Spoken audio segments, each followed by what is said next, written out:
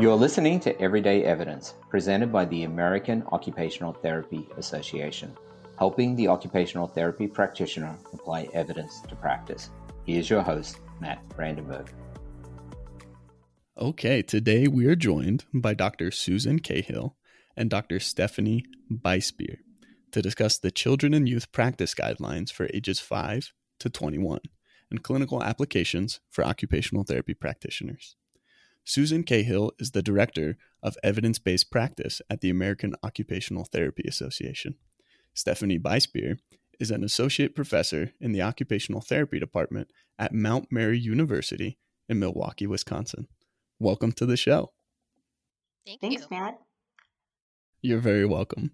Can you talk to us about your backgrounds in working with children and youth between ages 5 and 21 and what your motivations were to be a part of developing practice guidelines to serve this population? Sure. This is Stephanie. I can go first if that's okay. I have been an occupational therapist for right around 30 years and mainly working with pediatric clients the bulk of that time. I spent a lot of time in school-based practice. I've also done a little bit of birth to 3, but community practice and worked in an outpatient clinic and summer adolescent program for teens for a number of years. And even though I'm now an educator, I still do have a role in school practice, and I'm really grateful to have that opportunity to keep myself in practice in a real way. In regard to my motivation, I would say it stems from my desire for practitioners to really feel more confident in their ability to use evidence in their everyday decision making. So knowing that the practice guidelines are really intended to be user-friendly and that type of a source of information, and that having such a resource can be so empowering to practitioners. I know that finding evidence, appraising evidence, and figuring out how to apply it is something OTs do on a regular basis, but I know that I often found it a bit daunting and time-consuming. So the practice guidelines just seemed like a great go-to or a starting point for others and made me want to be involved. I love that. And how about you, Susan? Yeah, so I've been an occupational therapist for about 24, 25 years, and the majority of my clinical experience had been in public schools. I worked with general education teams and students, and then also in more restrictive environments. For example, publicly funded special ed schools. Back in the day, they were called self-contained schools. And I also worked in private therapeutic day schools, and I started teaching, and after I started teaching, I did continue to do some consultation with both public schools as well as those private schools. I also have experience working as a special education administrator. So for one of those self-contained buildings, and then also for different general education buildings where I supervised teams that included teachers and related service providers as well as paraprofessionals. And I also did some moonlighting in early intervention and private outpatient practice.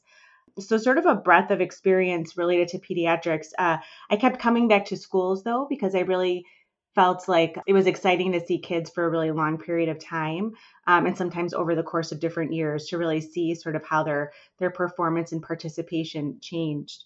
And I got interested in participating in this project, much like Stephanie. I'm really interested in helping to support practitioners to engage in more evidence-based work. I think something else that drew me to this was also trying to support pediatric occupational therapy practitioners in particular in adapting and using occupation and activity more.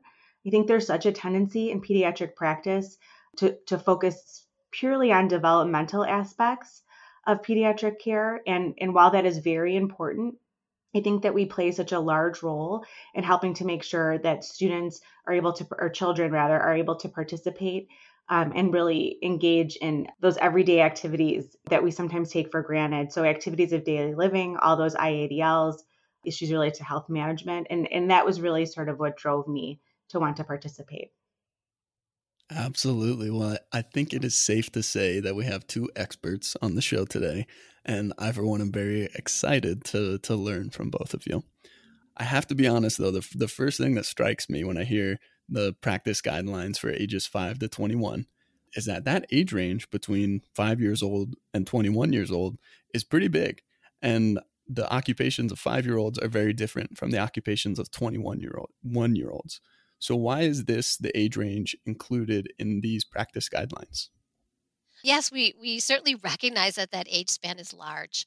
However, it really represents school age children and youth. So we believe that that's the main reason, because literature is oftentimes around those particular time frames with children. So the one practice guideline is for children under age 5, and then the second practice guideline is this larger time span. And while it may not be ideal, the range is also what's been used in the past. And so whenever there's an update, such as this one, we're really comparing apples to apples. So it's built on that previous scope. All right. Thank you for that explanation. Susan, anything to add there? I would just say that, like from a really practical standpoint, it's really important when we're working with children to have a sense of their trajectory and also the expectations that they will face in the next 5 or even 10 years. And so that large body of literature, I think, helps us to sort of remember and attend to this idea that when we're working in pediatrics, we're not just addressing sort of the child as they are in front of us today, but we're really focusing on those big outcomes for children in the future. No, I was just going to say that's a good point. And also when people are reading the practice guidelines, and if they want to dig a little bit deeper into the systematic reviews, as we describe the particular studies, we would talk about the age ranges of those who are involved in each particular study. So that helps the practitioner also to identify not only what the child and what interventions are relevant at that point in time, but as Susan mentioned, then the trajectory forward. Absolutely. I love that perspective of considering the trajectory and different age groupings that are available in the research right now.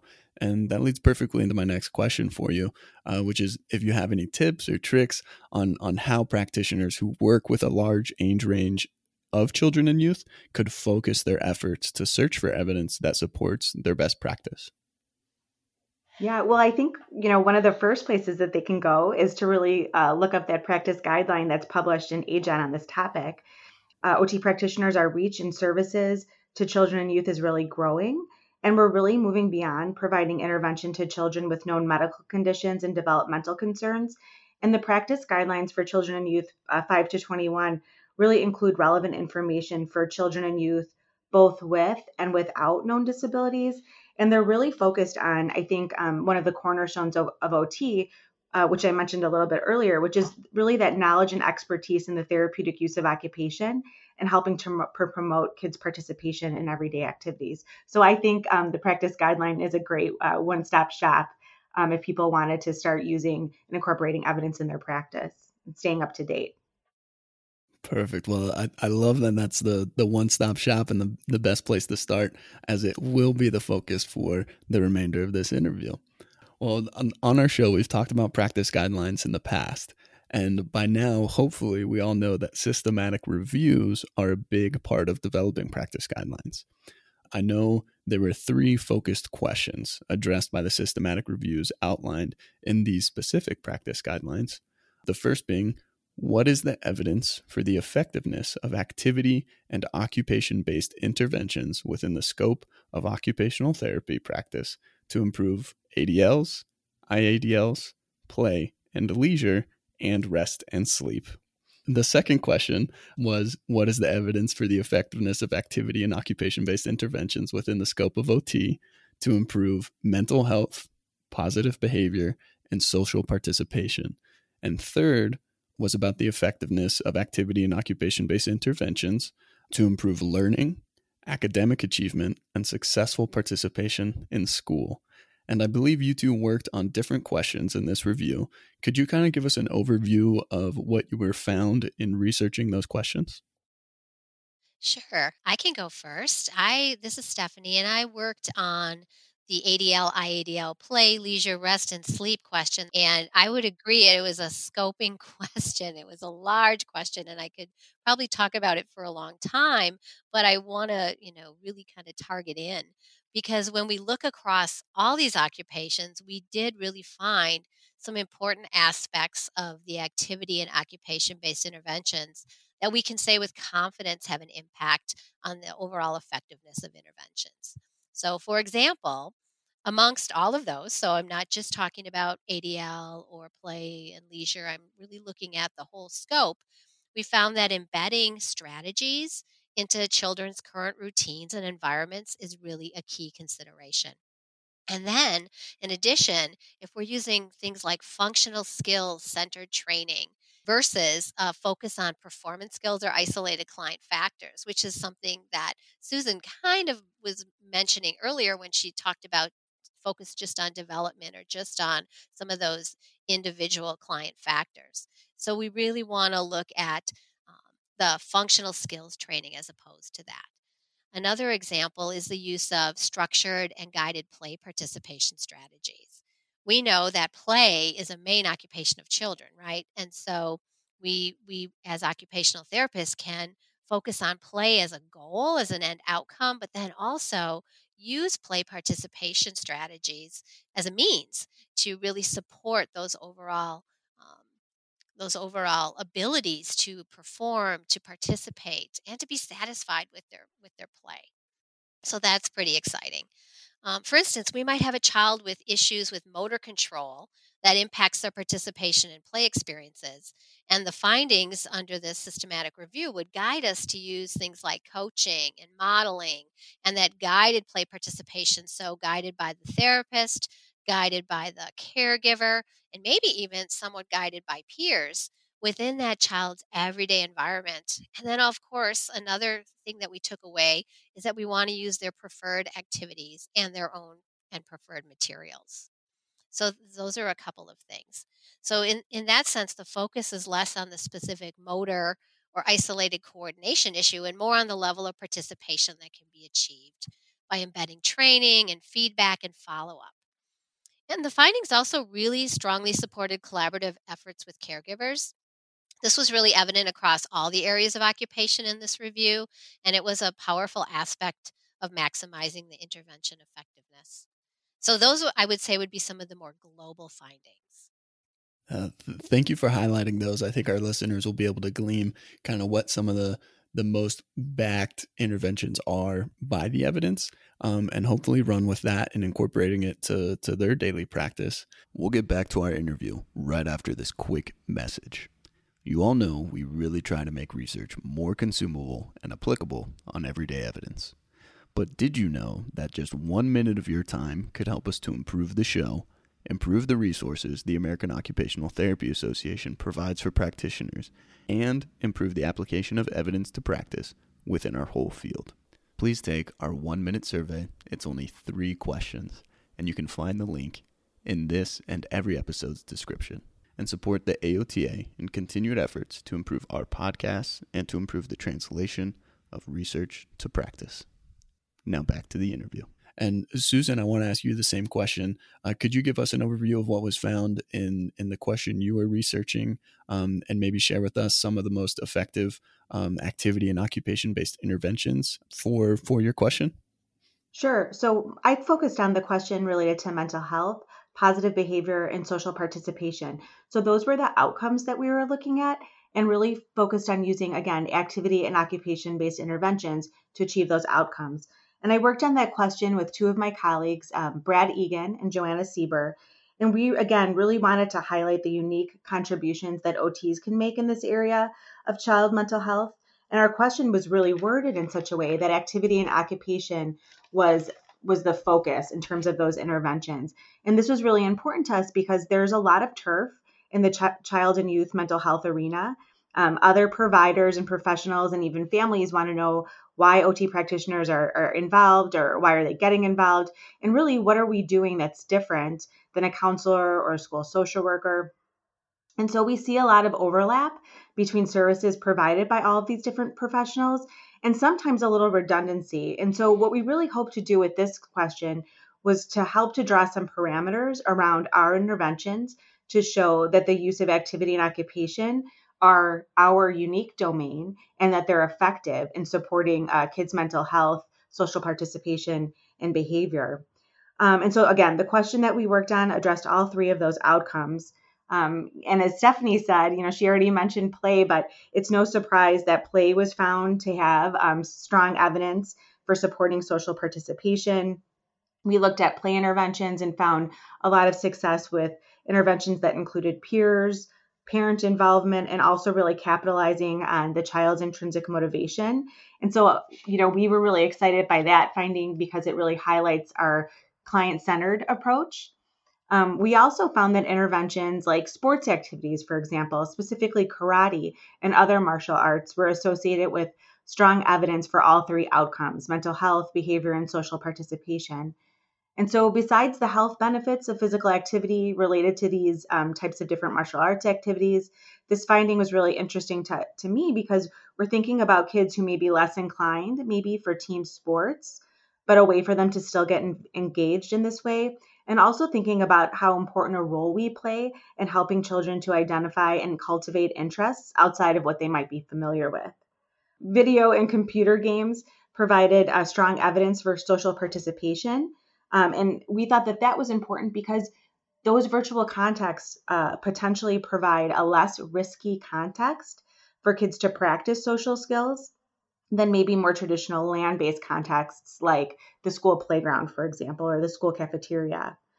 We also found strong strength of evidence for yoga and programs that taught breathing and relaxation techniques, visualization, and these were found to significantly improve mood and anxiety. And what we really liked about those interventions was, going back to what Stephanie said, they could be easily incorporated into a child's typical daily routine, strategies that they could use on an ongoing basis. Awesome. Thank you so much. One thing I really find interesting in conducting these interviews and learning more about practice guidelines and research that's already been conducted within the field of occupational therapy, I'm noticing that promoting physical activity and incorporating physical activity as a treatment and an intervention is almost always supported by evidence and leading to positive outcomes. So that's very interesting to me. And physical activity in the context of their everyday life and routine, and physical activity in the context of their valued occupations is really what comes across in the literature as important as well. So when we think about physical activity in regard to just rote exercise, we know that the findings are not as supportive of strong outcomes. Absolutely. Thank you very much for that clarification. And I know, Susan, you mentioned that this publication was in the American Journal of Occupational Therapy, and it includes a clinical recommendations table full of additional interventions for children and youth ages 5 to 21. I think I could ask you guys questions about specific interventions and how effective they are and how to incorporate them into practice all day long. But for time's sake, could you maybe highlight one or two interventions from this table that practitioners should really strive to include in their practice if appropriate for their clients, and maybe talk about how they could be incorporated into treatment? Sure. And I'm glad you brought up that clinical recommendations table. I think that's something, if people aren't familiar with, that it's really worth checking out. So the recommendations included in that table were graded and then based on the system used by the U.S. Preventative Task Force. And so we're really hoping that practitioners, when they look at that table, start to hone in on the recommendations that are highlighted in green or are listed by having an A or a B. So those recommendations have strong or moderate strength of evidence supporting them. And just one of the sort of a series of maybe interventions that come to mind for me are those ones, again, related to yoga and thinking about addressing mental health concerns, again, in the child's typical daily routine. And one of the things that somebody could do, especially, is get a group of students together, help them to learn a series of different postures, yoga games, and relaxation and breathing techniques, and then really work with the people in their environment to help the children to integrate these strategies throughout their day. So it could be their school day, but also during evenings and weekends at home, and to really work with the children to think about keeping a log to sort of monitor when they need to take a break or use the strategy, what happens after they take the break or use the strategy, so that they're able to develop that reflective sense and also start to regulate their own emotional responses, and also, again, use those strategies independently. Absolutely. Thank you. That sounds like such a great intervention in that it touches on physical activity, incorporating it into the context of a client's occupations, and also incorporates social participation and participating in yoga with other children and or youth as well, and then takes it even a step farther with journaling and logging. So that's really interesting. Stephanie, is there a specific intervention you'd like to highlight and give us an example on how it could be incorporated into practice? Sure. I can highlight an intervention within that ADL and IADL area. And actually, I think you'll notice as I speak about it, some of the similarities to what Susan already identified, even though it's a different approach. It's not yoga based, but I'm going to talk about one of the specific interventions focused on ADL or self care outcomes. And it was the use of cognitive based strategies for children. So, using the cognitive orientation to occupational performance approach, which many of you might know as co op, was found to be effective with the population of kiddos with developmental coordination disorder. And the intervention really included the use of collaborative goal setting, which Susan kind of mentioned, instruction, and then targeted feedback. And in one of the studies, that approach resulted in really significant improvement in self care participation, but also performance. And what I would consider really important is the overall satisfaction of the child and the caregivers. So, we also know that some additional studies that are mentioned on that table support the cognitive strategies and result in a strong strength of evidence. So I would say based on this, practitioners can incorporate the features of the co-op or some of those other similar cognitive-based approaches with a wide range of ADL tasks. So we could consider how we work with the child to determine goals and a starting point that the child feels invested in, and then need to provide instruction, clear feedback that incorporates some of those metacognitive means to assist the child in making good choices and, of course, appraising their successes and also maybe some of their challenges. So, for instance, a child maybe is working toward a goal of independent dressing, and with your support, they arrive at a goal of donning socks. We guide them in a plan, provide feedback on how they're actually, quote unquote, doing it or engaging in the task, and then support them in their self appraisal. And I know Susan mentioned that that is a critical element as well. So then the next step using these approaches would be to coach them to make the needed changes to their plan or to problem solve the strategies. And eventually that child recognizes their own contribution to the goal attainment and can continue to increase engagement and performance. So that's just an example of how to take a cognitive strategy, focus it on an ADL task, and it's okay to use an existing program like the co-op approach. Absolutely. Thank you so much for that example. I know when learning about co-op while in school, it can sometimes be a tough concept to grasp, and learning about guided discovery, it really helps to hear an example like that, a recommendation like that on how to incorporate those cognitive strategies into practice. So I and the listeners definitely appreciate it. I want to now highlight some of the case studies that are included in the practice guidelines. But before we move on, I just wanted to ask if there's anything either you wanted to add in our discussions about specific interventions. I would just say that with regards to the mental health, social participation, and behavior question, there was a large body of literature that really supported the use of group interventions. And so really thinking about, having students or children work together in groups, I think has found to be really more effective than some of our individually based interventions, which just speaks again to the idea and provides support for integrating our services within classrooms and other spaces where kids work and play. Awesome. Thank you so much. Like I mentioned, there are some case studies included in the practice guidelines. I love a good case study because I feel like they really highlight how practitioners can consider evidence, clinical reasoning, as well as their clients' goals and needs when implementing interventions. And especially from my perspective, just a budding practitioner, it's really helpful to hear from others what they did and whether it was successful or not in trying to plan out my own interventions. So first, could you tell us about the adolescent group case Vignette, I think I'm saying that right, related to teens struggling with sleep disturbance that's included in the practice guidelines, and talk about how this example really illustrates high quality OT practice? Sure, I can speak to that example. This particular vignette was created to really emphasize best practice with the use of peer groups, which is something that Susan mentioned earlier as well, and also coaching practices to empower teens to make strong individual decisions, and also to address sleep as a valued occupation, which is really important. I think it might be most clear if I just read the brief intro paragraph in the vignette itself, and then I can talk a little bit about the interventions. But the way that this was designed, we just indicated that an occupational therapist is working with a small group of adolescents with musculoskeletal pain and related sleep disturbance. The teens share their challenges with the group. They discuss and document the number of hours they are able to achieve quality sleep per night and the strategies they have used in the past. And then, on the basis of this information, the OT collaborates with the teens to design interventions.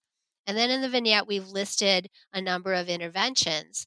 And the interventions highlighted the use of collaborative goal setting and even sharing some sample or model goals so that the teens could create achievable and measurable personal goals. So that was a really big factor in this vignette to show that we want that full participation, especially when we're talking about teenagers. We know that they have the abilities most often to really be part of the planning and part of the team. And so providing them with some model goals so that they could then personalize them and see where this particular interventions could take them in the end. Another element of the case study that highlights quality OT practice, I think, is the inclusion of the parents and the peers in small group sessions. So in this particular vignette, the small groups of participants and parents were given some face-to-face sessions, and then they with education on sleep recommendations and the effects of the and principles of guided imagery, which was an additional intervention piece. And then that was followed up by therapist-led guided imagery experiences, etc. So by the second session, the parents and teens would then engage in these interventions in a more self-directed way and experience that while being supported by the therapist as a coach. So the focus on the parents and the peers and the small group sessions was all part of that, really trying to highlight what is best practice in occupational therapy. And then we also wanted to emphasize the teens in the case study that they documented their sleep quality in an ongoing self-assessment and progress toward their goals. So then they were able to, in the end, share those out with their peers as well as share them out with the therapist. So I would say, to sum it up, we were focusing on client-centered collaboration, engagement of families, the use of modeling and deliberate use of group functions, because that has to be very deliberate and explicit when we're using groups, followed up also by fostering that client self-assessment and follow-through. So that's really evidence of empowering the client to continue to make change and giving them the tools to succeed in the future. Absolutely. Thank you so much for really painting a picture of that case vignette. And Susan, could you tell us about the elementary school students case vignette related to working with teachers to improve handwriting? Yes, absolutely. So we developed this vignette or scenario because handwriting is still a really common reason for referral in the schools. And even though we can and should address all areas of performance and participation, we still play a really important role addressing handwriting and are really skilled at examining the interplay between those person, environment, and occupation factors, and really why a child might be having difficulty with a task like handwriting. And so this scenario is really based on an age-old dilemma related to, should we address handwriting by working on components of performance or performance skills, or use more of a whole task approach. And so in the scene, a second grade teacher asks an OT for guidance on how to increase her students' legibility with handwriting and wants support for using visual motor activities and visual perceptual activities. So things like puzzles, marble games, painting.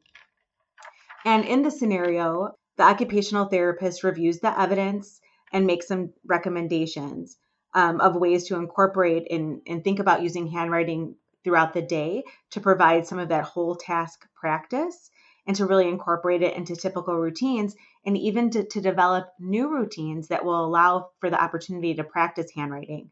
So things like writing down lunch orders, notes to teachers and other students, using a standard heading on all like loose leaf paper assignments that would be turned in.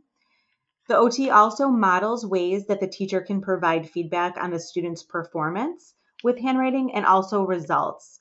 And another important thing that the OT does is works with the teacher to help the students to develop a system for self-evaluation of their own handwriting using a checklist, and then also to provide feedback to peers on their handwriting legibility. So really helping with those sort of self-regulated learning skills, so that they're able to identify when something maybe isn't as legible as it could be, and then how to change it. So they're looking at their work and again, the work of their classmates as a comparison. The OT also meets with the teacher on a regular basis to provide additional consultation and support. And so rather than, again, taking the student outside of the classroom, really thinking about an integrated approach and supporting the teacher to maybe change some of her or his performance patterns to be able to support the students in their classroom. Awesome. These are such great examples of high quality OT practice. And I really just have to ask a personal curiosity question. And that's if these cases, was it something that you took from your experience as a practitioner, or were they kind of created specifically to provide education and good example on how to incorporate these topics into treatment? I could say for the handwriting case, I mean, definitely, I've encountered this many times in my practice. I think that teachers sometimes need to understand, how occupational therapy practitioners can work with them and really become integrated into their classroom, and really are looking for ways sometimes for the OT or OTA to like fix problems, right? Versus supporting and using strategies that help the children to develop skills that are maybe more complex, related to, as we said, sort of that self-evaluation of their work. But what we're finding, what the evidence shows, is that those self-evaluation practices are really beneficial and can stay with the student for longer, the child for longer. And that's why we know that the co-op model, for example, is so effective, because we're teaching that global strategy that can be applied to almost anything versus just focusing on sort of that discrete task or performance skill. Absolutely. And Stephanie, was there anything you wanted to add there? Oh, I was just going to say that in regard to the adolescent case, certainly one of the goals in that case was to talk specifically about sleep and rest, because that is an area that seems to be lacking in the literature and lacking in our focus as occupational therapists. So it was important to our team to bring that forward and really talk about that. But also from my personal experience in working with adolescents and understanding that they really need to feel part of the intervention team, and that in using some of the practices that were outlined in this particular case study, we were able to really illustrate that, and that the power that gives them over time and giving them tools to succeed in the future as they become young adults is so important. So as Susan mentioned, that idea of self-assessment and follow through was something that we really wanted to highlight here. Awesome. Thank you both so much. And it really touches on an aspect of these practice guidelines that I really appreciate and love, and that, there's a lot of background research that went into it, and there's a lot of evidence backing it up, but you also present this information in a way that's relatable and applicable to practitioners. And I think that really makes a big difference in incorporating evidence into practice. Onward we go. So how could you say that practitioners can speak with parents about the use of evidence in practice and explain why they are using certain interventions? This is such an important question, Matt. I think that oftentimes parents come to occupational therapy services because they have a really big concern about their children's development or potentially their behavior. Sometimes, again, their performance and participation, and they're really looking for answers. And they have access to Google and all the different search strategies that we do too, as well as like the media. And sometimes they hear about interventions and strategies that seem really attractive, but that maybe don't have evidence or support behind them, or maybe enough evidence or support. or maybe just compared to some of the things that we've talked about today, they're just found to be less effective. And so I think it's really important when pediatric occupational therapy practitioners are speaking with parents that they really provide information about what current best practices are and use them based in the evidence. They're still going to, of course, be using their clinical decision-making skills, taking into account the child and family's wishes, and also thinking about their past experience, but really to stand on the body of evidence. And sometimes, that actually means that they do things like de-adapt an intervention or a practice when evidence starts to suggest that it may not be as effective as we had once thought. And that they incorporate new things when we find that there is strong evidence for them. So I think it's very important. And I think parents are coming and families at a really vulnerable time usually and are wanting to do the very best by their kids.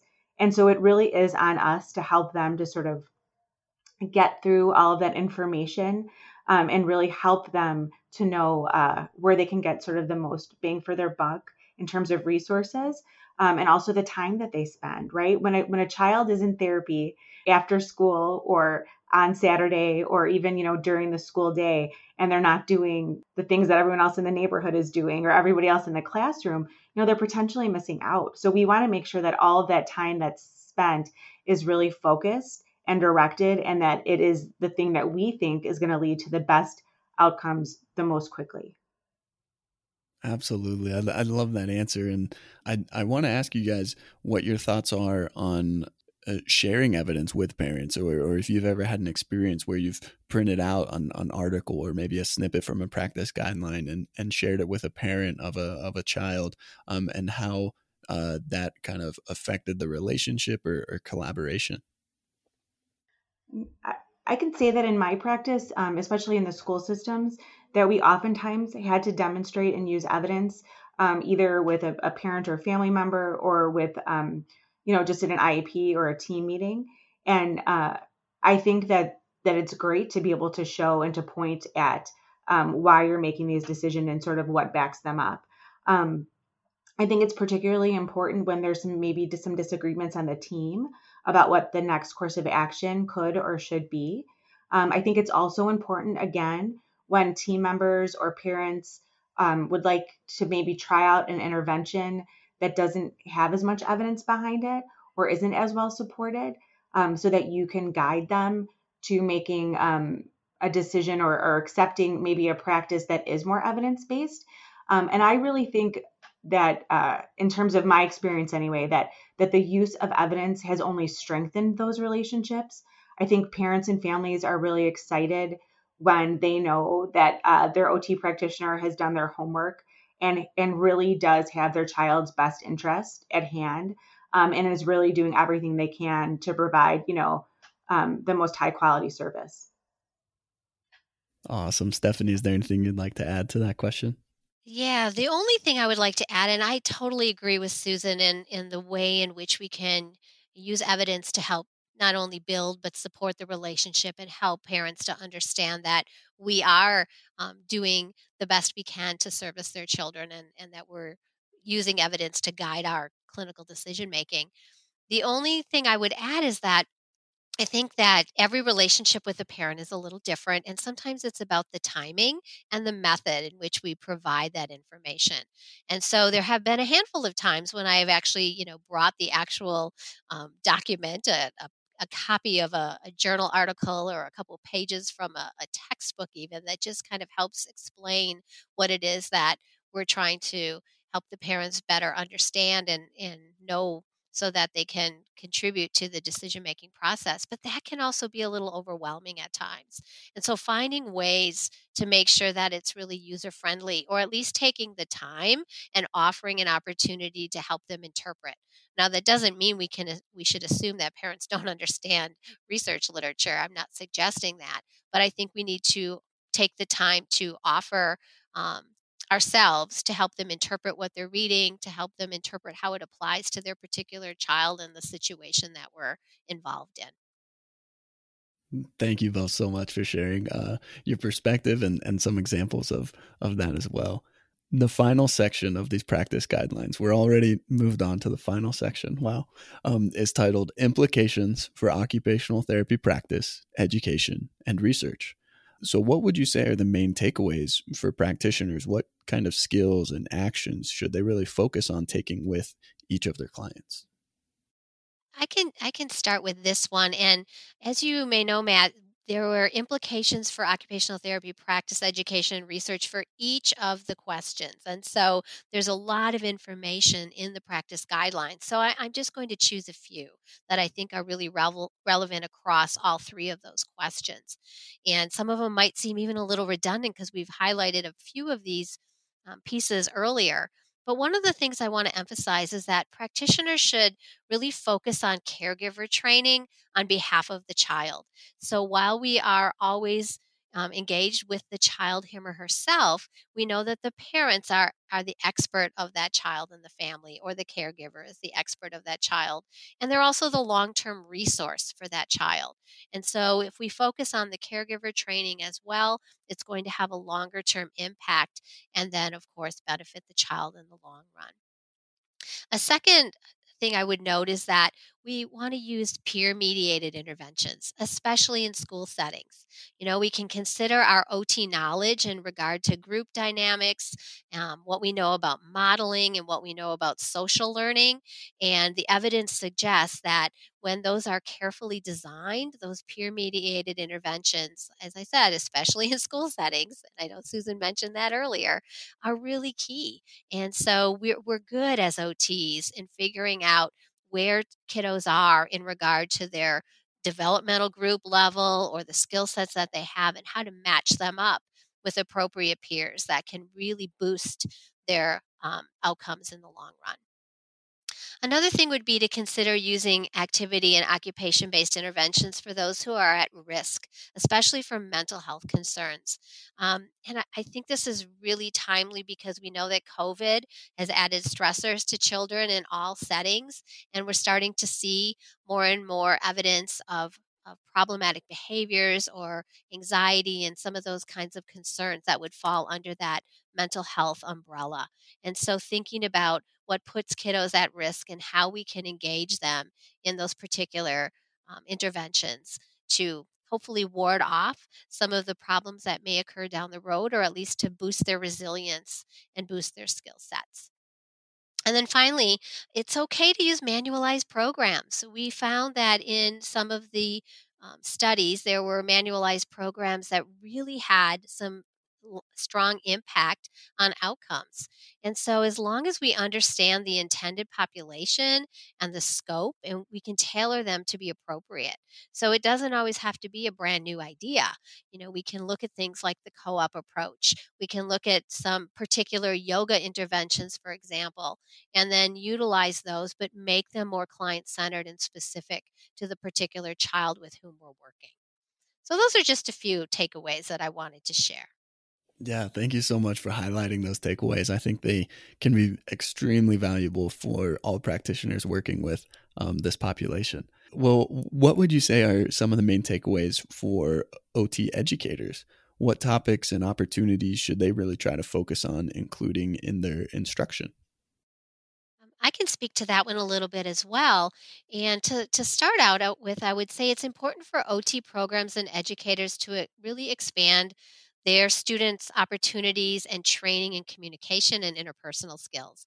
What we found in the practice guidelines, or what's evident in the practice guidelines, is that as occupational therapists, we advocate for family centered services, and we have to work with families or teams, and also in interdisciplinary service delivery models like schools and community programs. So, those skills in communication and therapeutic use of self, the way in which we interact and how we build therapeutic relationships, is really, really critical.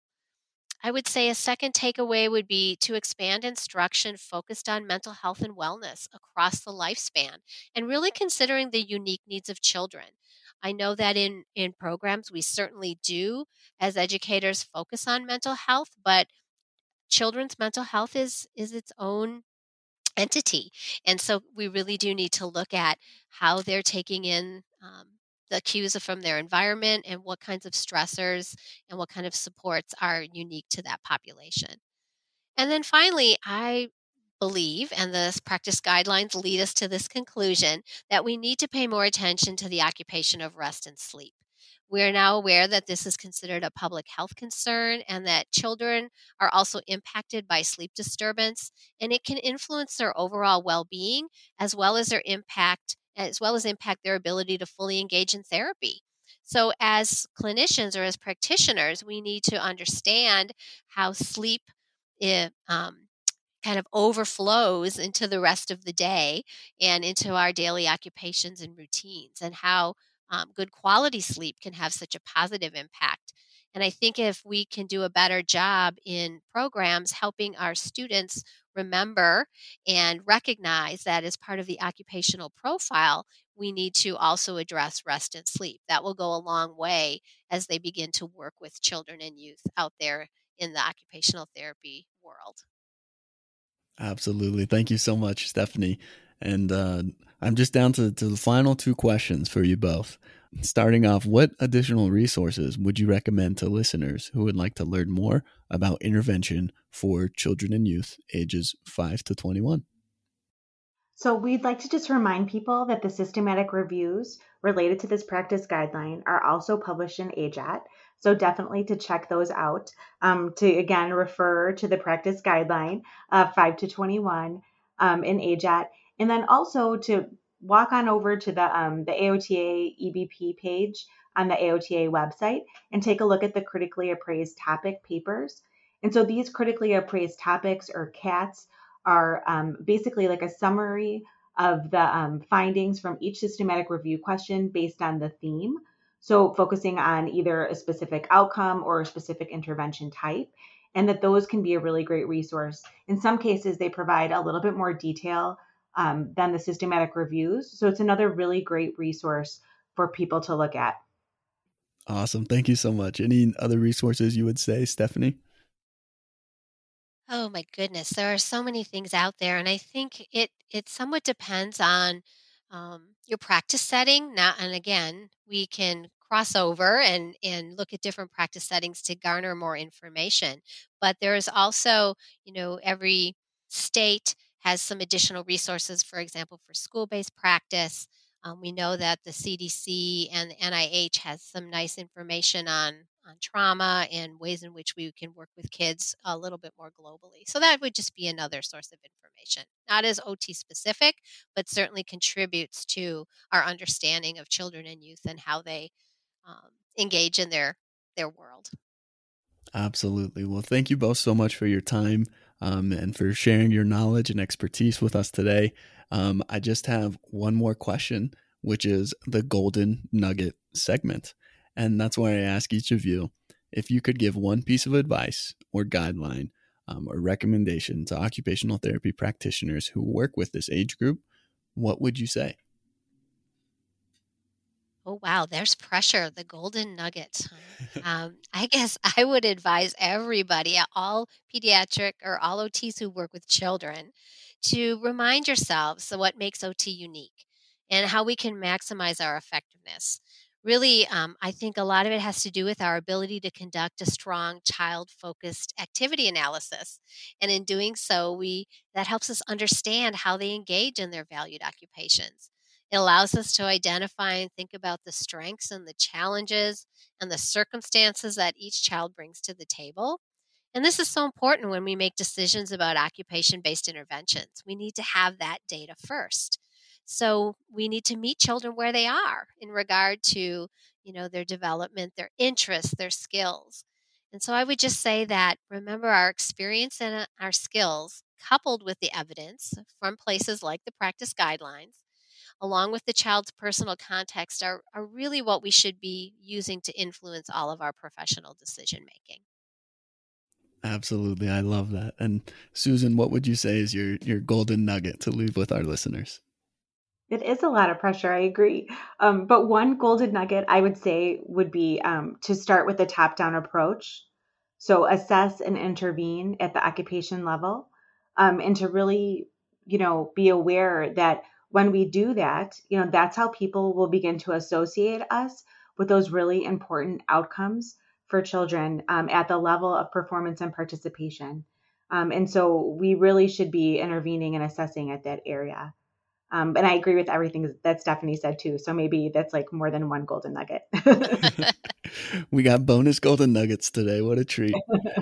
Awesome. Well, thank you both so much again for your time. It was truly a pleasure having you on the show today. Thank you. Yeah, thank you, Matt. Thanks for listening to Everyday Evidence. Tune in next time for more evidence-based practice insights and applications.